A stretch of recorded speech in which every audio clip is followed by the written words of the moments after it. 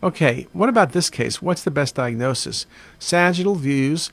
SMA looks great, but look at the proximal celiac. It's narrowed, and there's the median arcuate ligament. This is a classic example of median arcuate ligament syndrome. If I showed you more images, you would see a dilated GDA, you would see the collaterals. Sometimes we do see focal dilatation of the celiac, but this is just a wonderful example of median arcuate ligament syndrome. Great case.